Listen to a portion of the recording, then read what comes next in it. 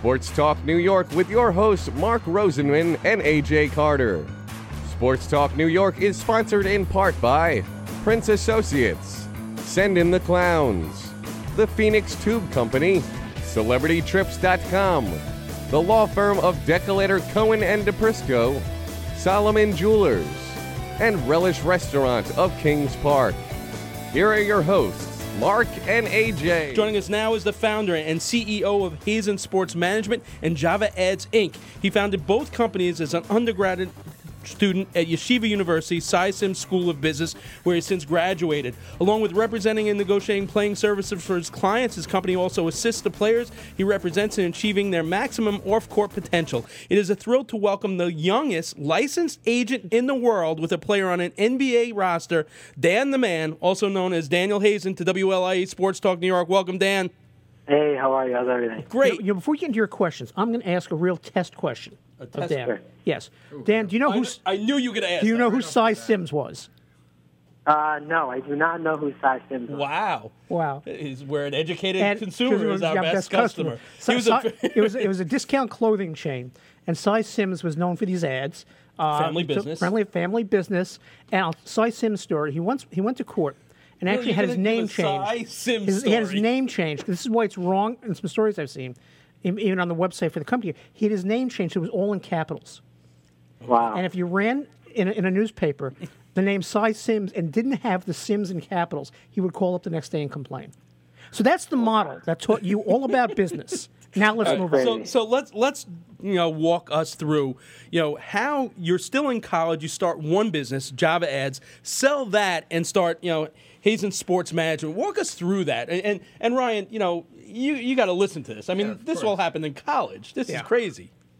Yeah, I mean, listen, it's that entrepreneurial energy that I had obviously going to school. You're sitting through all these management classes, marketing classes, business classes, et cetera, and they create that drive in you to just be successful in your own way. And you obviously have a lot of time on your hands in college, and I wasn't too much interested in the whole party scene and hanging out scene. I had a girlfriend at the time, who I ended up marrying in June, and with all my free time, I was like, why not just start something I'm passionate about? Didn't really have high expectations for it at all, but I knew at the end of the day it would be a learning experience, in whatever capacity. However, if it succeeded or it didn't, and just went on and things blossomed from there. So walk us through that first business, Java Ads. What exactly was that, and how did that lead to seed money for, obviously, the sports management company?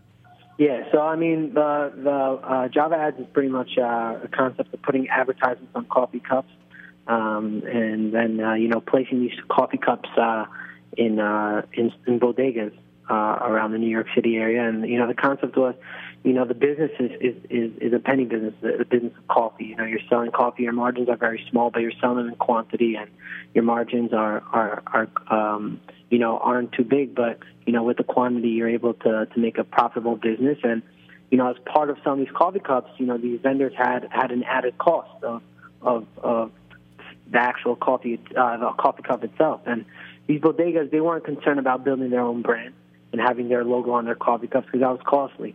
They just had regular cups. So I came with them and said, hey, listen, I'll provide you with coffee cups. I'll have advertisements on them, and I'll save you thousands of dollars a year on free coffee cups. I had a similar idea. All right. Now, here's the difference. You probably go to your parents and your friends, and they push you and say that's a great idea.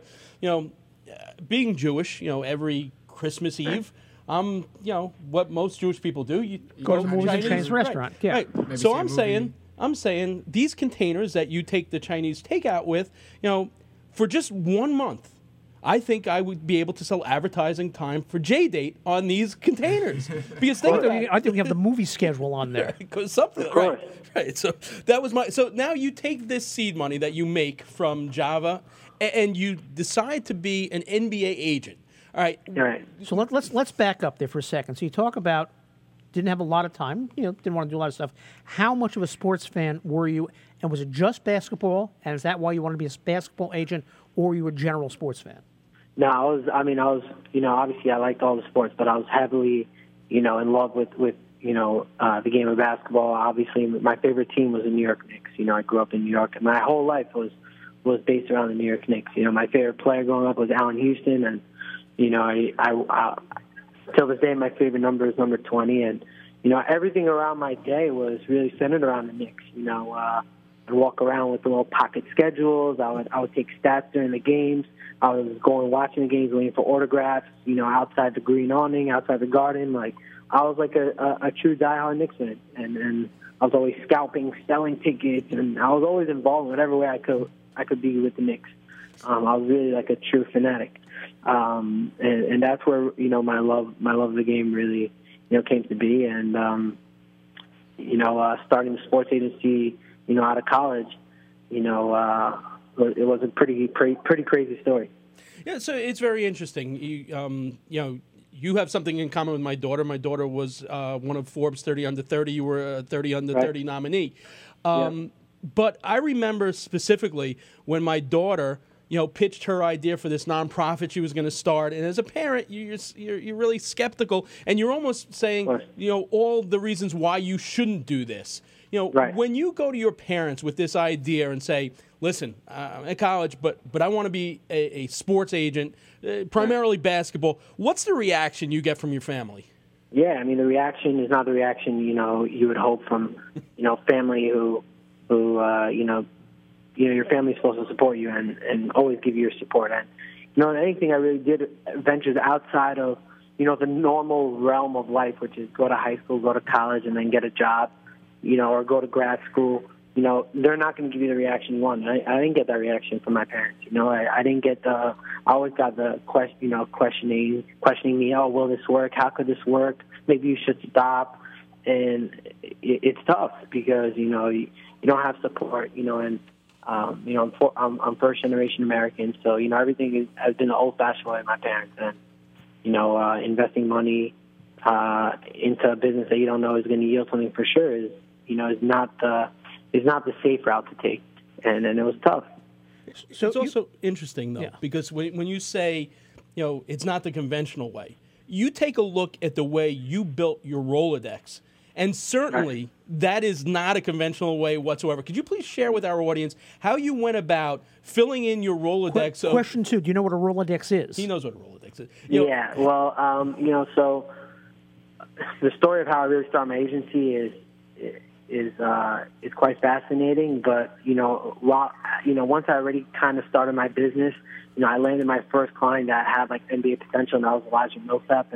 And at that point, we were talking about, we get you into the NBA or whatever. But I didn't have any contacts in the NBA, and the way I was able to get those contacts was, one night I went on eBay and I Googled NBA business cards, and a lot of NBA business cards, were signed by Greg Popovich and other, great GMs, et cetera. People were selling those business cards online. So I just zoomed in online on those cards, and I was able to pull out the way they were the way that they were creating the email. So if it was gpopovich@spurs.com, if I wanted to get in touch with R.C. Buford, I would put in R.Buford at spurs.com, and that's how I started. And then I was able to figure out how the email addresses were configured, and that's how I started reaching out to teams.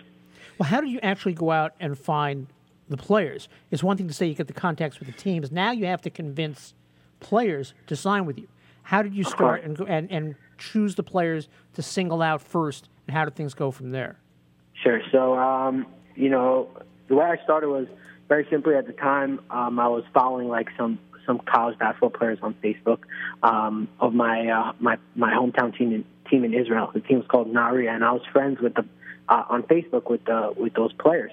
And I decided, hey, why don't I just reach out to them and tell them, hey, I'm an agent, like, why don't I represent you? And I actually wasn't even an agent. I wasn't certified. I had no experience in anything. And lo and behold, I was able to pull out a couple players, and these kids all played D1. And for me, like a D1 player was like the biggest deal. Like, wow, man, I have a D1 player. That's crazy. But I didn't understand anything about the game. So I ended up, representing like 5 players. And I told these players, hey, listen, like, there are D-League tryouts, open tryouts, the same ones that Jonathan Simmons went to. there are these D-League Open tryouts. I'll pay for your travel. I'll fly you around, and I believe in you guys. And I ended up flying them around. I spent maybe like $40,000, and none of these guys were worth anything. They weren't really good basketball players, but I thought that they were great. And so, I lost a lot of money there, and I was like, what do I do? What do I do? And someone on Facebook reached out to me, and he had told me that he was a coach for a team in Mongolia. And I didn't even know what Mongolia was. Like, Mongolia is a country in Asia, a small country, and he said, we're starting this new league, and I want you to be the super agent. And all your players will all be in my league. And I ended up signing all 5 of these guys in Mongolia. And they all started their career in this Mongolia. It was the first year that this country, started pro basketball. These players were making $1,000 a month, maybe $1,500 a month. I was getting paid my fee of $100 every month. I was probably making like $400 per player, like nothing. And this is how I grew. I was able to grow, and every year, like it was 2-3 years, and I was like the super agent. Guys like Smush Parker ended up going there. A player like one of my clients, Choo Choo, who was drafted by the Lakers and ended up going to Denver Nuggets. He went out there. Like, I started bringing out names to Mongolia and really started bringing a lot of awareness for the league. So that's pretty much how things really kicked off for me. If you just tuned in, we're talking to Daniel Hazen of Hazen Sports Management. You look at the landscape of sports agents in the NBA, and there are a lot of old guard guys. There are also big agencies. What are some of the obstacles you need to overcome to get players to go with you? Obviously, Mongolia is a far cry from the NBA. So if there's this really good player and it's a choice between your agency as opposed to one of the big boys, how do you try and make that sell? Of course, yeah. I mean, the very clear sell is the energy that we bring and how young we are. So right off the bat, your relationship with us is a real relationship. You're dealing with an agency that's all similar in age with you, guys who understand, the new trend in social media, marketing, advertising, guys who come with energy, and guys who are going to give you attention. And that's, very important for a lot of guys. Some guys are big on, what part of agency there are as far as, like, who else is in the agency, et cetera. And other guys are more concerned with, hey, who's going to give me the most attention? So if you're a player that's looking for attention and someone who's going to give you, the time of day, then we're the ones for you. You mentioned, about being young and social media. Andrew Honig is a friend of yours. He's a partner with you as well. He oversees the endorsements, partnership outreach, brand development, event management, and public relations. Now, this has become a major, major part of sports these days. And you take a look just at Colin Kaepernick and what's transpired since he opted out of his 49ers contract. There's no doubt in anyone's mind that there are not 60 better quarterbacks in the NFL right now. In fact, he almost had a job with the Ravens, okay, and that seemed to fall apart because of a tweet his girlfriend made. So, how do you guys, develop that and try and keep these players in check? One stupid tweet could really derail a career, especially if you're a college guy looking to go to the pros. Yeah, I mean, I'm dealing with it right now. I just had a situation with a player that put out a tweet last night, and you have to do a lot of protecting on the situation and response, and there's ways to handle it. To address the situation with Colin Kaepernick, one of my clients, is Greg Hodges. So, Greg is a man before his time. He stood up for the same things that Colin is standing up for, and the whole Black Lives Matter thing. His one act after he won the championship with the Bulls at the White House, ended his entire career. So, in today's day and age, it's very important to filter out what you say, and really, it's unfortunate, but a lot of guys, fall in the trap of, not being able to speak their mind because, they know it'll affect their livelihood. So in the middle of all this and building a business and doing well, you decide to go to law school. Why did you do that, and how do you think that will help you as an agent? Well, I mean, listen, this business is all about contract negotiations and knowing your rights, knowing your players' rights. So obviously going to school is something that's very important. I could proudly say that, going to law school was something that I always wanted to do. And it was something that was very important to me to do.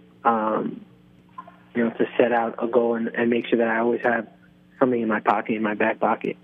Because, one day, life is like a circle. One day you're on the top, and the next day you're on the bottom. And that's something that, my mother really instilled in me my entire life. I actually took a break from school after my second year just because I felt like I had to focus on this business. And obviously the growth of the business, is growing, very rapidly. We've negotiated 12 NBA contracts over the last 4 years. And, there are guys who have been in this business for 30 years and never had a player, on an NBA roster. So, I just felt like it was important to put that on hold and just focus on my lifelong dream. Yeah, it's also interesting that you mentioned before how you were a huge Knicks fan and you hung around the Garden and the awnings. I have to imagine that over and above being an agent and fulfilling that dream and getting a guy on the NBA roster, this past month you actually went to Upton Westchester training camp with a player to sign a contract for the New York Knicks. Tell us how that felt and what that was like. That was probably, one of the biggest accomplishments and best feelings, of my life. Being in there, being in that facility, and seeing all the greats, all their jerseys hanging up, on the wall, and sitting in the office with Scott Perry. That's a dream come true. For me, and it makes it even more special knowing that I was, there's a dream come true as well, as well for my client. So for Jamel Artis. So, being there was special, and it's something I'll never forget. And I look forward to seeing my client in the Garden.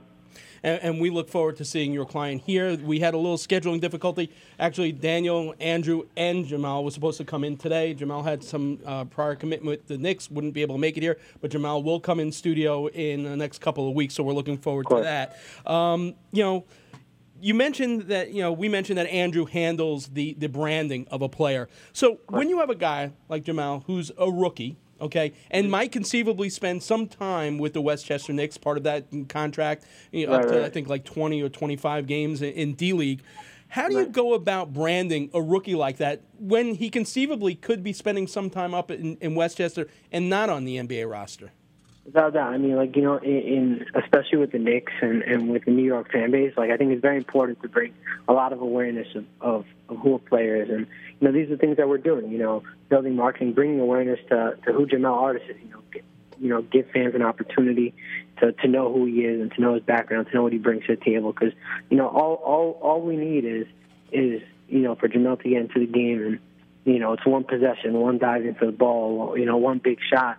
And once you get the fans riding on you, it forces the team to start thinking more seriously about how they want to use him. So, for us, it's very important to focus on bringing awareness to who he is to the fans. That way, when they come to the Garden, they already, have heard the name Artis. And with that, hopefully that will, catapult, with his strong play, will catapult the fans and management to fully commit. We're talking to Daniel Hazen of Hazen Sports Management. You take a look at a player like that. He was a fantastic D1 ball player for Pitt, averaged 18.2 points, I believe, per game, had 43 points in one game against Louisville. When a guy like that goes undrafted, all right, and he's your client, what's the timetable? What happens the day after the draft when a guy like that, who's a big-time player, doesn't get drafted? What's the next step for you? Yeah, sure. I mean, so I could tell you exactly where we were. We were in Midtown in his apartment in Manhattan. And, we're sitting through the draft, and I'm getting calls, and guys are saying, hey, 34, 45, 52, 56, 58, 59. Teams are calling. They're like, hey, is he available? What will he do? Will he do a draft and stash? Will he go overseas? Will he go to the D-League if we draft him and take his rights? Blah, blah, blah. And there's so much movement. And every second there's high hopes, low hopes. And you're like, oh, my God, am I going to get drafted? And the draft comes in, and then they don't take him. And you're like, oh, but I had a good workout there. And then right after the draft, the phone starts buzzing. And teams start calling, and they're like, okay, this is what we want to do. This is what we're offering. And it was kind of crazy because, we had spoken to Miami Heat at the time, and we had told them that we would, that we were committed to them to go to Summer League and whatever the case may be. And we, the second the draft was over that night, our mind was set, like we're going to Miami. And the next day we got a call from the Knicks, and the Knicks put out an offer that we couldn't decline, and we told Miami, we're like, listen, this is the offer that we have, and this is where we want to go, and this is what's best for Jamel. And next thing you know, we're going to New York. And could be the very last move and a lasting legacy of Phil Jackson, because Phil Jackson's the guy who brought him in for the Summer League, and it could. I know he had a really good workout with the Hornets as well. Do you see your agency branching out to other sports, maybe hockey, football, baseball as well? No, I don't. Just because I'm very hands-on, and I like being in control of things, and I don't know anything about any other sport. I thought I knew something about basketball, and I didn't know anything. So, there's no way I can see myself branching out to any other sports. I want to be good at this sport. I want to grow in this sport and get better players and grow this agency. And we're really still in our infancy stages.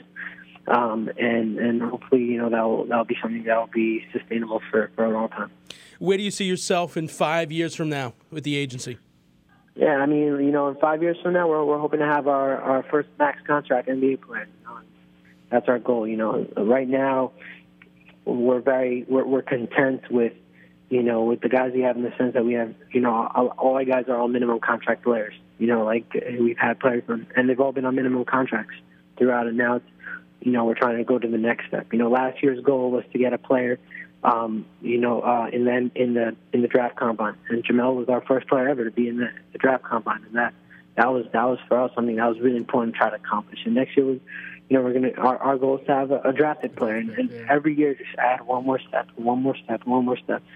These things are you gotta take baby steps. You can't jump too quickly, and our growth is really rapid, but we can't, I can't see ourselves taking that leap of just going from getting guys who are on minimum contracts to max contract players. Something that you got to build over time. That first max contract will take care of a lot of that $30,000 travel expense from that first couple of years. Daniel, we really appreciate it. We hope to speak to you many times over the next couple of years as more of your guys sign. We're looking forward to having Jamal come in studio. We really appreciate your time tonight. It's a great story. No problem. Thank you so much. Enjoy the rest of your night, guys. You got it. Daniel Hazen of Hazen Sports Management.